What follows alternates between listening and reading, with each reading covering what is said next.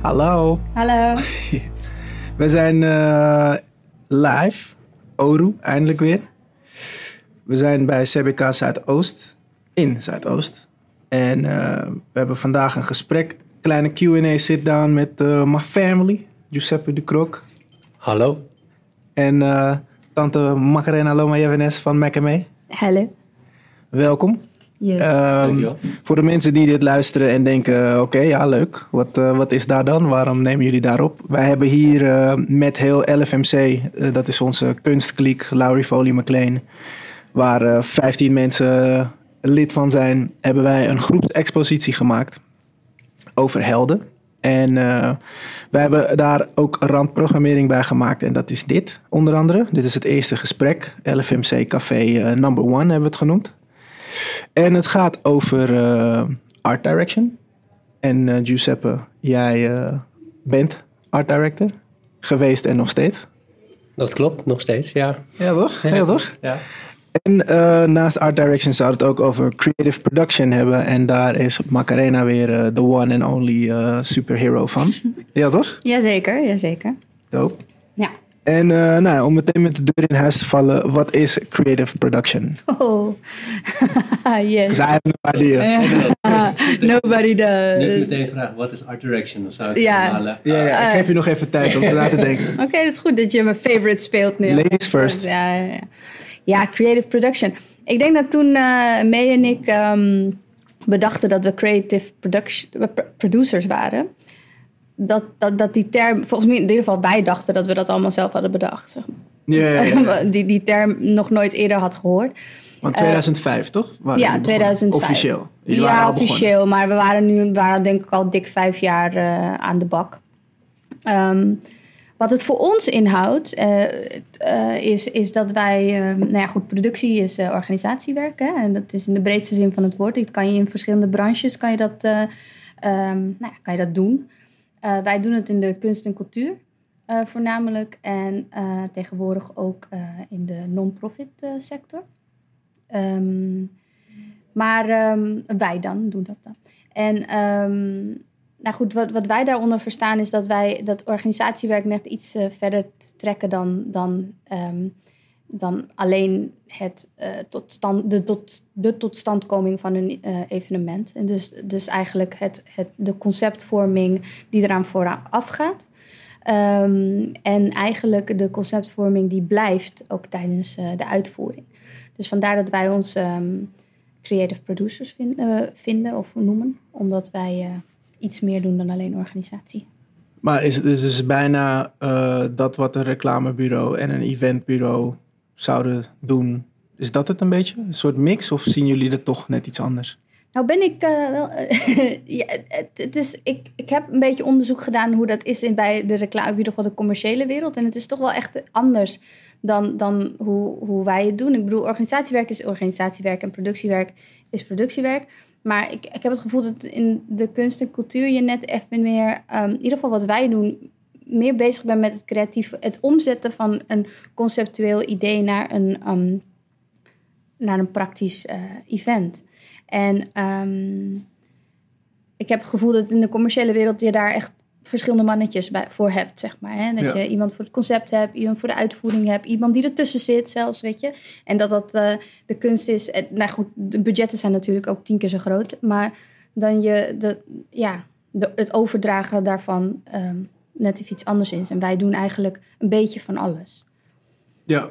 Dus ik denk dat dat het grote verschil is van wat wij doen en wat er nu gaande is in een reclamewereld, zeg maar. Oké, nou, speaking of reclamewereld. Giuseppe de Krok, heb je al kunnen nadenken over art direction? Zeker, daar heb ik daarover na kunnen denken. En daar wil je nu een antwoord op? Liefst wel. Ja. Go. Nu, go. 140 karakters. Nee. Nou ja, ik denk dat je art direction kan heel kort omschrijven als het vertellen van een verhaal zonder woorden. Dus wat Macarena eigenlijk net ook al zei, is dat je kan een heel mooi idee hebben voor iets, maar dat kan je soms ook uitleggen. Je kan het opschrijven, maar hoe het eruit ziet en hoe het gevoel van wat je in woorden hebt opgeschreven, hoe je dat vertaalt naar kleur, beeld, vorm, dat is art direction eigenlijk. Hoe je dat eigenlijk tot stand brengt, zodat alle bouwstenen een perfect rond mooi verhaal maken. Ja. Ja, best goed eigenlijk. Hè? Wel goeie, I'm impressed, man. I'm Het is impressed. heel erg op elkaar. Maar ik denk dat het grootste verschil is dus dat ik alleen maar nadenk over een live moment, zeg maar. Ja. En dat kan een event zijn, maar je kan het iets anders noemen wat je wil. Maar dat het iets is wat wel op... Waar je live en direct zou moeten zijn op dat moment. ja, dat is wel een beetje... Dat je een ervaring deelt, zeg maar. Of Daar is grappig, want organiseert. omdat Maarten van Hinten zei van Made Initiate MC Theater Right About Now. Die vertelde vroeger altijd dat theater is live en direct. Ja. Van je moet erbij zijn, dat is wanneer je alles... Weet je, zo'n crossroad. Maar het is grappig, dat is waarschijnlijk ook waarom de link tussen jullie en theater zo evident was. Want jullie waren best wel lang in de theaterwereld. Jullie zijn begonnen met Urban Myth. Ja. Ja. En dan later Made Initiate. Nee, voor Urban Myth. Eerst Made Initiate. Daarna Urban Myth. Ja. En dan weer MC Theater en een hoop andere opdrachtgevers. Ja, precies. Maar, nee, het is wel grappig dat je over Maarten van Hinten begint. Het is echt wel een van onze godfather wat dat betreft. En onze godmother is zijn vrouw, Marjorie Boston. Ja, het is ook andersom. Hè?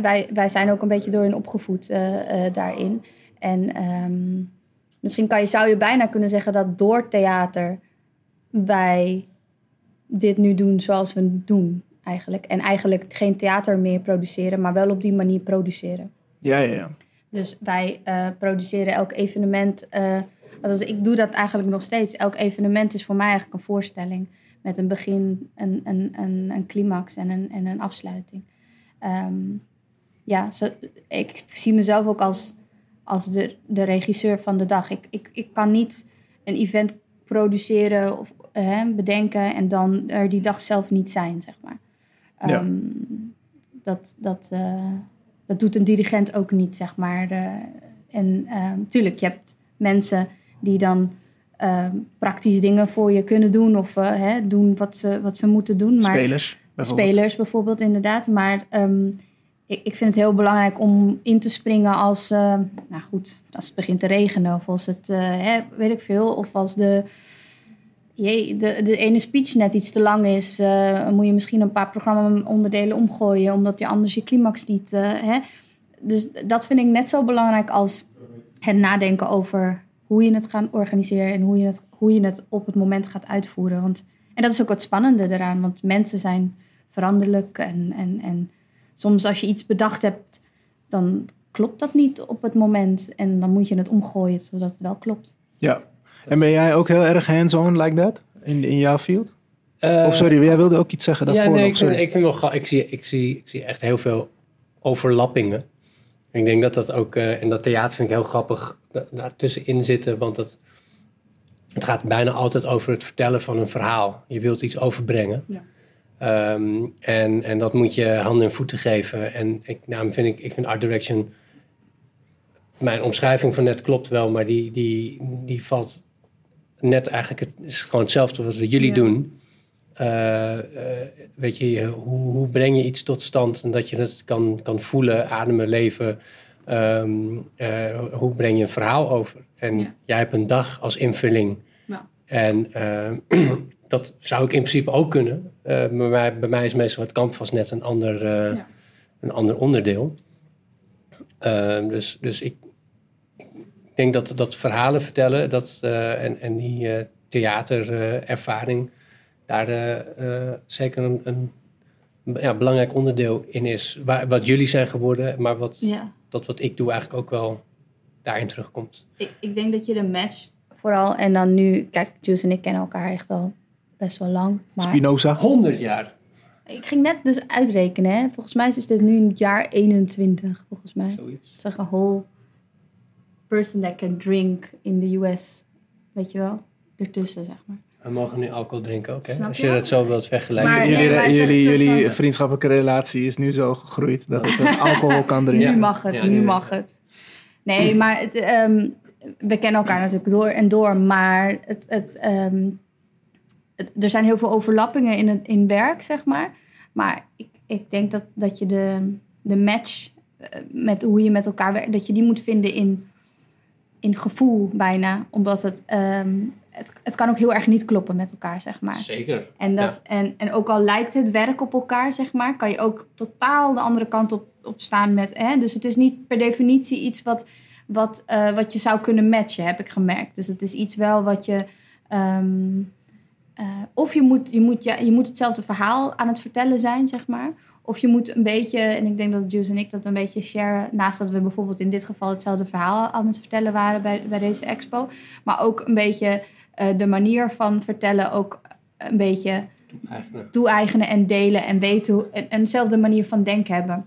En dat bij ons echt het verschil is dat hij een ander canvas heeft dan ik. Maar dat is echt niet overal hetzelfde. Ik kan niet zomaar met een andere art director op die manier werken, denk ik. Dus een persoonlijke band is belangrijk in jullie geval?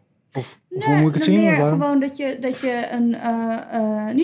niet zozeer een persoonlijke band voor het werk, denk ik niet. Maar meer als je hetzelfde gevoel wil vertellen of hetzelfde. Je bedoelt gewoon meer in general als je gewoon met iemand werkt, toch? Niet zozeer alleen op nu 1 op 2, 1 met ons in dit project voor LFMC, maar gewoon als jij. Ik werk in een iets commerciëlere kant, waardoor je soms wat meer moet. Hoe zou je het zeggen? Soms even een ander maskertje opdoet. Dus soms ben je product A, soms ben je product B, soms ben je product C.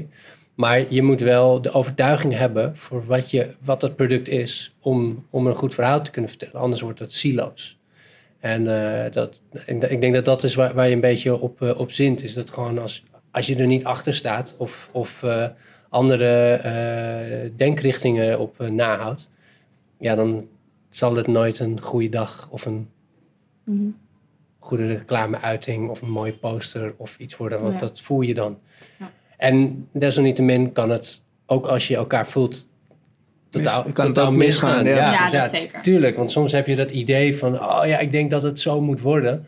En dan heb je het helemaal voor elkaar om het zo te krijgen. En dan zie je daar heb je net geen rekening gehouden met dat als je het zo doet, dan is het bijvoorbeeld helemaal niet mooi met die kleur. Of het is helemaal niet relevant op dat moment. Want ja, dat is een soort van voortschrijdend inzicht waar je in het proces in kan raken. En dat is dan weer de uitdaging. Kan je het ter plekke oplossen? Of weet je, is het forget en gauw weer verder met het volgende? Dat zijn de keuzes. Nu hebben we alle 3 toevallig HBO-communicatie gedaan. Op de Hogeschool Holland. Mensen gaan helemaal stuk. Er werd natuurlijk in Holland later, toen we eenmaal ons papiertje hadden. Een gazillion years ago. Maar niet per se ook de opleiding, denk ik, die Brian Elstak, beeldend kunstenaar, Macarena Loma-Jevenes, weet je, creatief producent en Giuseppe Ducroc, art director, voortbrengt. Maar toch is dat gebeurd. Dus wat kan je vertellen, ik begin bij jou Giuseppe, over de loop na school? Of heeft school wel invloed gehad? Of ben je meer door je eigen interesses terechtgekomen waar je terechtgekomen bent. En dan heb je toevallig nog wat communicatieve vaardigheden meegenomen. Want het is niet zo dat je art director wordt als je die opleiding doet. Om het maar even droog te zeggen. Helemaal, zeker niet. Zeker art director niet eigenlijk. Maar ik weet sowieso niet echt zoals als er opleidingen zijn die je art director kunnen maken, dan denk ik nog steeds niet dat je dan een art director bent. En ik weet ook niet of ik per se een art director ben. Maar ja, nee, omdat ik vind... Waarom zeg je dat? Nou, omdat weet je, Macarena noemt het creative producer, maar ja... Misschien ben jij dat ook. Misschien ben ik dat ook. Misschien ben jij ook net zo goed een art director. Ja. En weet je, je hebt gewoon... voor dat canvas op dat moment heb je een bepaalde visie en dat kleur je in. Dus ik vind dat altijd hele moeilijk. Ik heb me er ook nooit heel erg prettig bij gevoeld.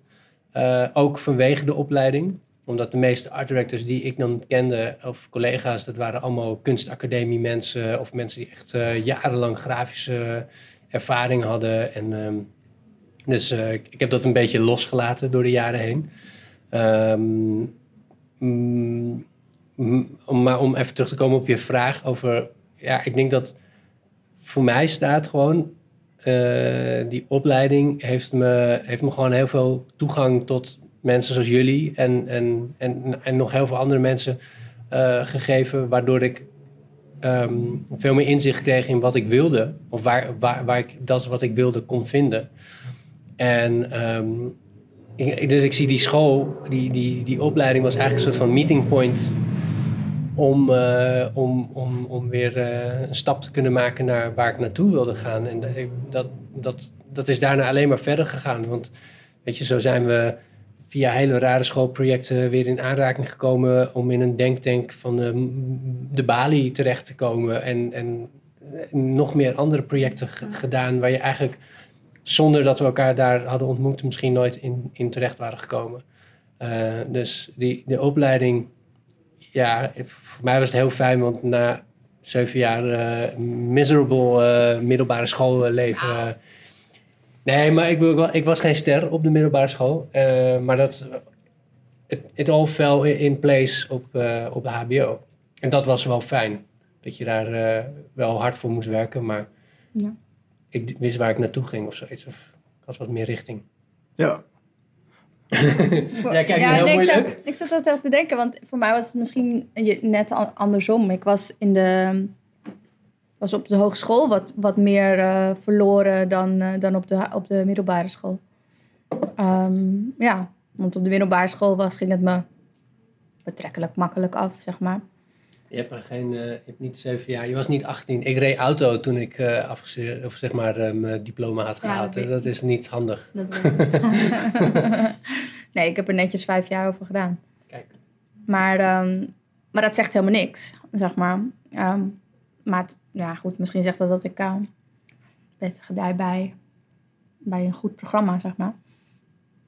En bij de hogeschool was het... wij waren volgens mij de guinea pigs van die opleiding, hè? Trouwens, wij waren de eerste lichting. Shots! Althans, ik en de eerste lichting, want jij met wij waren de tweede. was ook nog een jaar eerder begonnen. Want wij waren eerstejaars toen jullie tweedejaars waren. Ja, ik heb 7 jaar gedaan over mijn hogeschool. Dus daar heb ik lang over gedaan, omdat ik gewoon geen richting en gewoon aan het lanterfanteren was natuurlijk met jullie. Maar niet onze schuld geven, wij waren daar weer in 4 jaar gewoon klaar. Nou, 5 jaar toch? Nee, 4? Wij waren op tijd klaar, hè? Gewoon 4. Oké, nou, whatever. Jesus. Oké, maar goed. Anyway. Maar desalniettemin heeft het mij hetzelfde gebracht, denk ik, als Juice. Het heeft mij een platform geboden. Weet je, zoals ik het herinner, was die school en vooral die opleiding was echt een mess. We waren echt guinea pigs. Hetgene wat wij moesten... Niemand wist wat er aan de hand was. Het was een nieuwe opleiding. En je moest het alles maar zelf heel erg uitzoeken. En dat hebben we ook gedaan. En dat heeft ons wel... Maar wat trok je aan tot die opleiding? Waarom besloot je, oké, dan ga ik dit doen? Omdat het heel breed was. Omdat ik wist dat ik daar echt alle kanten mee op kon. Ik wist echt helemaal niet wat ik wilde toen ik die opleiding ging doen. Het was echt zo'n typische opleiding van... oké, nu kunnen we nog alle kanten op hierna, zeg maar. En dat is ook zo... Ik bedoel, bij gedurende de opleiding zijn wij elkaar tegengekomen. Mee en ik zijn geïntroduceerd in hebben de theaterwereld leren kennen... waarin wij... waar wij ons fijn voelden. En daar zijn we begonnen. En toen hebben we eigenlijk een soort een kanaal gevonden... waar wij alles wat we hadden geleerd... wat we leerden op school... gelijk konden toepassen. En uiteindelijk waren we al aan het werk... voordat we gingen afstuderen. En het afstuderen was op een gegeven moment zo'n ding. Ja, dat werd op de zijkant geschoven... een beetje doordat er gewoon veel werk was. Ja, doordat wij eigenlijk onze eigen weg al hadden gevonden... binnen het theater. En eigenlijk, alles wat we... knowledge wat we hadden opgedaan op school... ook konden gebruiken.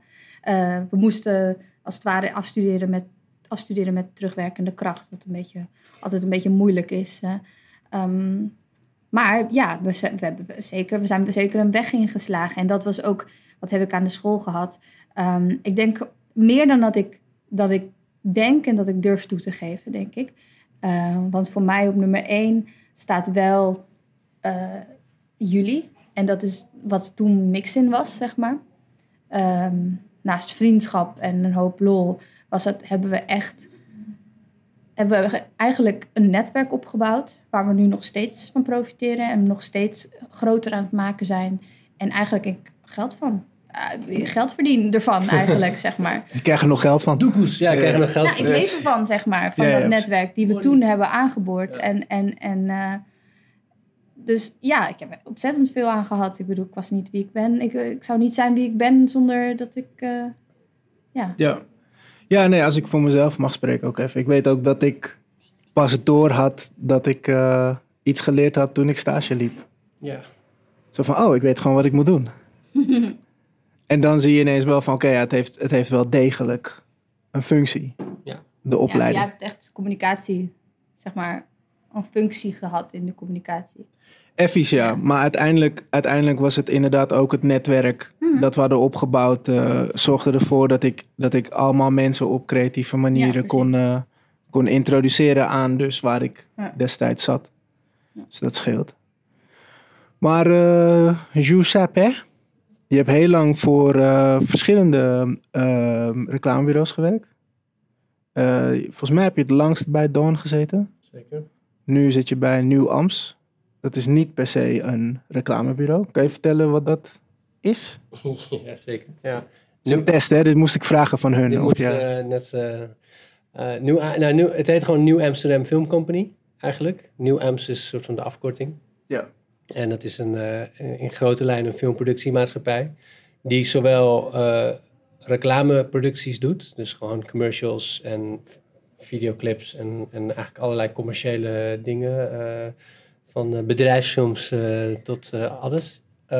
Tot speelfilms? Tot de andere kant, is echt speelfilms. Dat zijn 2 verschillende richtingen die geventured worden bij Nieuw Amsterdam.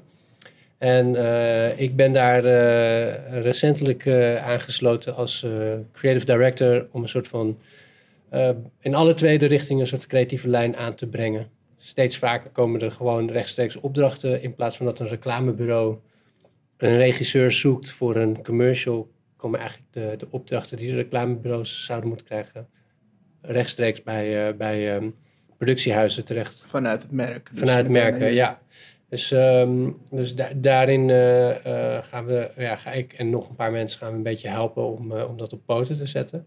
En tegelijkertijd ook die filmproducties, die speelfilms... gewoon een eigen marketingplan voor te maken. Dus dat er iets meer... Het is heel grappig, bij zo'n filmproductiemaatschappij... dat zijn over het algemeen vaak wat meer doeners. Er loopt heel veel creativiteit rond, maar net op een ander punt. En door mijn, onder andere mijn bijdrage... wordt er net even van tevoren iets beter nagedacht over... hoe iets geartworkt moet worden, hoe het moet voelen, hoe het eruit moet zien, hoe iets moet gedragen. Zo proberen we eigenlijk gewoon weer een steentje voor, een stapje voor te zijn bij de bureaus. Zijn jullie dan dus een doorn in het oog van de bureaus nu? Hebben ze al door dat jullie dit doen? Nee, het is wel grappig dat je dat zegt. Want bureaus zijn natuurlijk ook gewoon onze opdrachtgevers. Dus het is alleen zo dat er gewoon... Er is een grote verandering de afgelopen jaren. Is dat vroeger had je heel erg dat een merk... merk X ging gewoon naar een reclamebureau toe. En die zeiden, nou, we willen een merkcampagne hebben. Dat zijn televisiecommercials en mooie posters in de stad. En dan deed dat hele bureau alles. En op een gegeven moment door alle sociale kanalen en allerlei andere middelen die erbij kwamen, is het een beetje uit elkaar gevallen. Want die reclamebureaus die konden niet alles doen. En als ze alles deden, dan was alles bij elkaar heel duur. Ja. Want ja, er moet ook door de bureaus geld verdiend worden. En ja, creativiteit is een heel duur en onzeker iets. Ja, je kan niet zeggen van over een uur heb je een campagne dus en dat kost je zoveel. Dat duurt soms dagen, dat duurt soms maanden. Dat duurt totdat je die ontwikkeling helemaal rond hebt. Dus daar zit best wel wat geld in. En heel veel merken die kwamen er gewoon achter van, soms hebben we dat bureau niet nodig, want we hebben dat grotere idee en dan leggen we dat gewoon bij een regisseur neer of bij die neer en dan krijgen we ook leuke filmpjes, om het even heel lullig te zeggen zo, weet je. En, ja. Dus het is niet een concurrentieding, het is gewoon eigenlijk een sign of times dat er gewoon een grote verbreding gaande is. Er zijn meer mensen die meer dingen kunnen daar wordt gebruik van gemaakt. Sorry, mag ik dat? Ja, natuurlijk. Vergt daar dan niet meer expertise vanuit het merk om gelijk naar een productiemaatschappij te gaan? Ja, maar je ziet ook heel erg dat tegenwoordig alle marketingmanagers die bij merken zitten, heel vaak hebben ze al bij een reclamebureau gewerkt. Ja. Dus ze weten hoeveel geld er verdiend wordt door een bureau. Dus ze weten ook waar ze kunnen zeggen van, het kan me wat minder, want dat geld dat gaat in jullie zak of dat gaat daar naartoe. Dus weet je, vroeger was er minder know-how op een of andere manier. En nu ligt er ook best wel veel open en bloot dus... Is het minder gescheiden of zo, weet je? Ja. Jij doet dat en jij doet dat, weet je?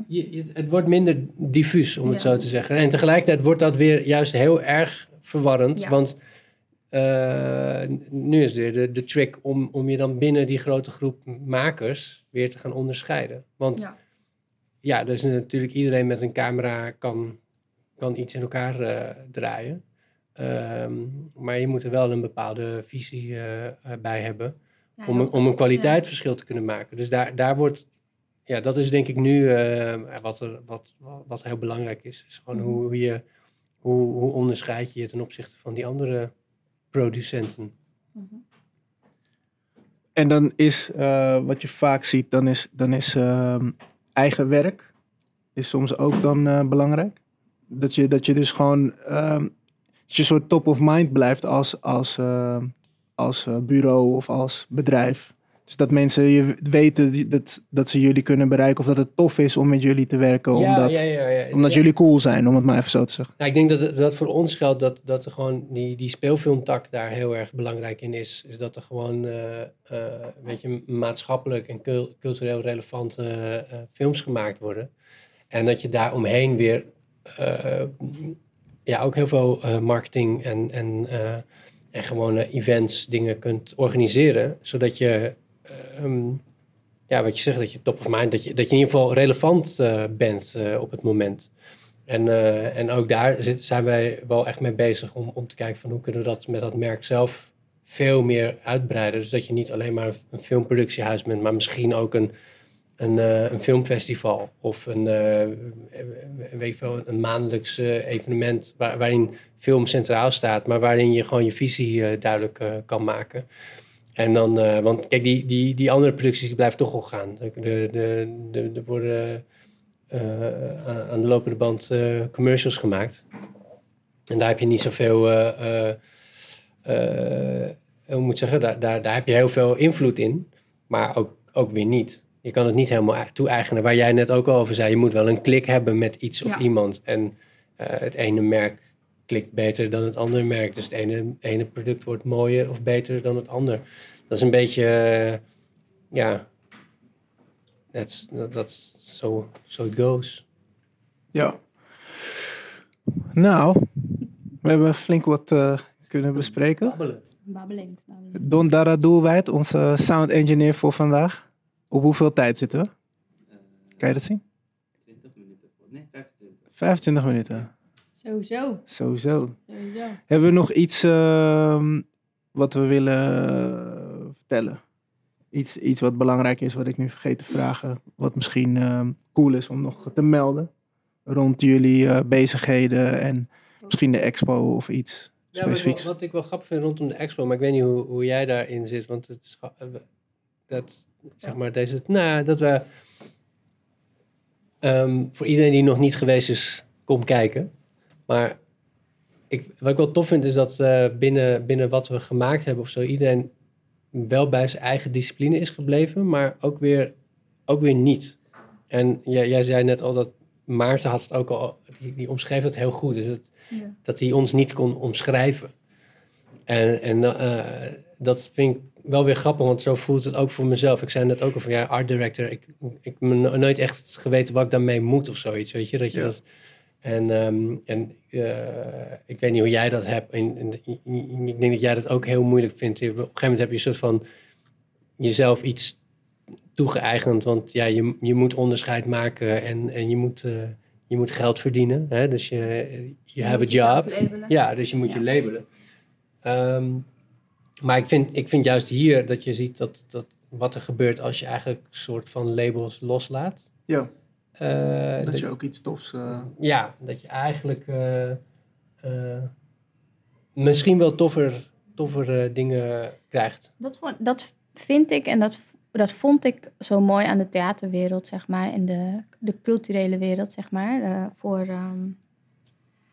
Voor de cuts, weet je wel.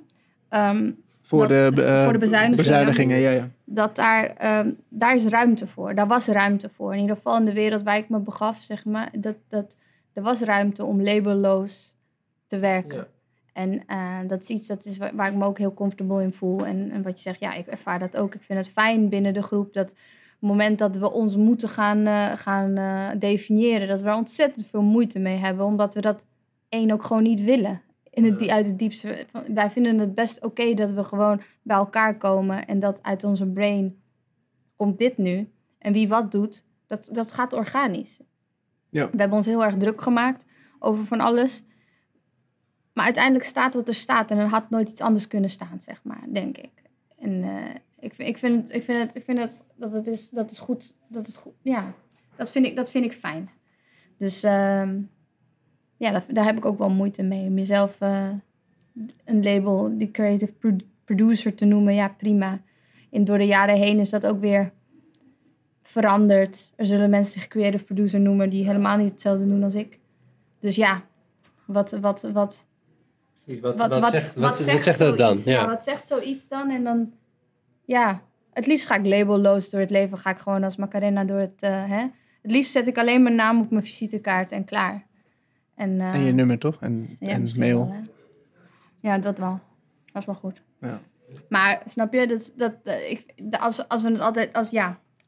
ik heb er altijd moeite mee gehad. Op het moment dat we moeten gaan vertellen wie we zijn. Ja. Dan liever zitten we met gelijkgestemden die het gewoon snappen. Ja, maar het blijft altijd lastig, want je moet wel.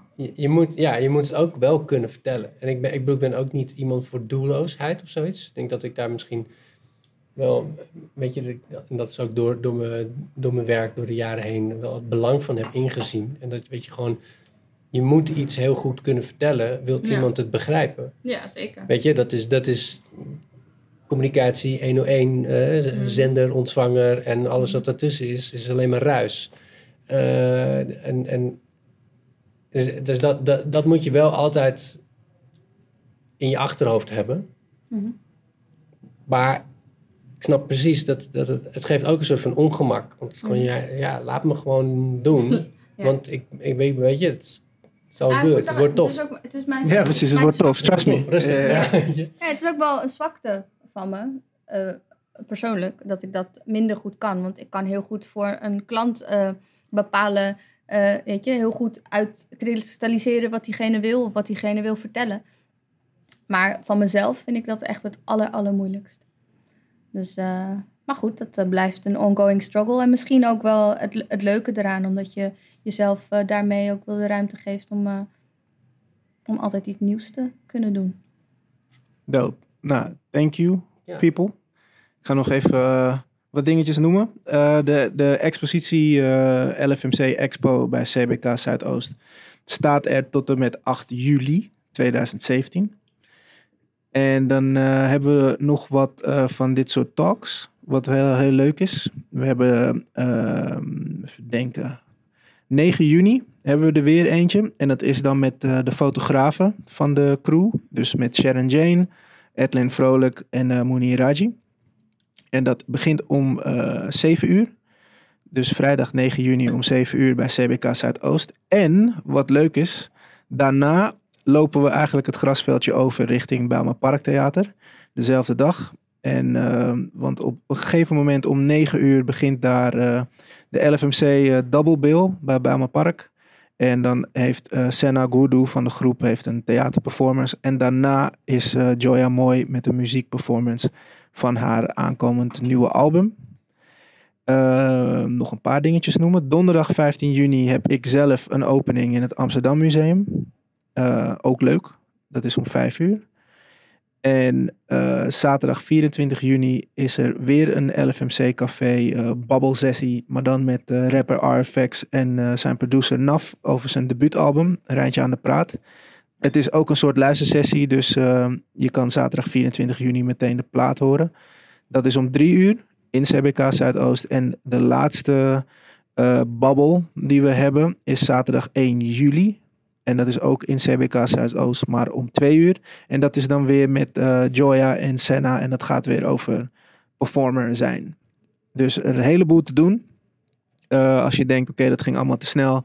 Check vooral de site van CBK Zuidoost. cbkzuidoost.nl. Of volg ons, LFMC, op Instagram. Gewoon @LFMC.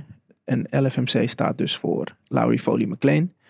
En daar ga je ook gewoon, daar gooien we ook de hele tijd reminders en bepaalde dingen op. Zodat je ook kan zien waar iedereen mee bezig is. Dat was hem. Thanks voor het luisteren. Blijf spang. Later.